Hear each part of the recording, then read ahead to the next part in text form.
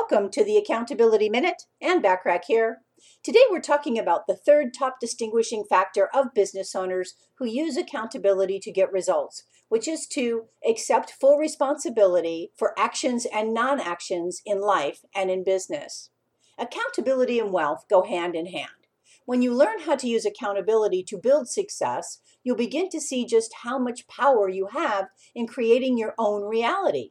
Set realistic goals and add what I call a stretch to increase your motivation and focus. Say you need to net $4,000 each month for personal expenses and an additional $3,000 for business overhead.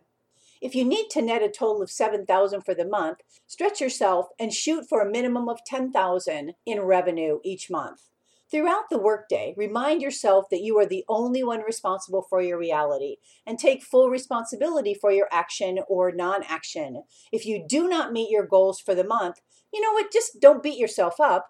Make a list of the actions you took or didn't take and identify where you can make improvements. Use the experience to learn how to refine your actions for even better results next time and use it to set new goals. Tune in tomorrow for the fourth distinguishing factor of business owners who use accountability to get results. In the meantime, want more from me, the Accountability Coach? Subscribe to more high-value content by looking for the Accountability Coach podcast, which of course can be found on accountabilitycoach.com, as well as on most podcast platforms and English-speaking countries. I really appreciate you listening.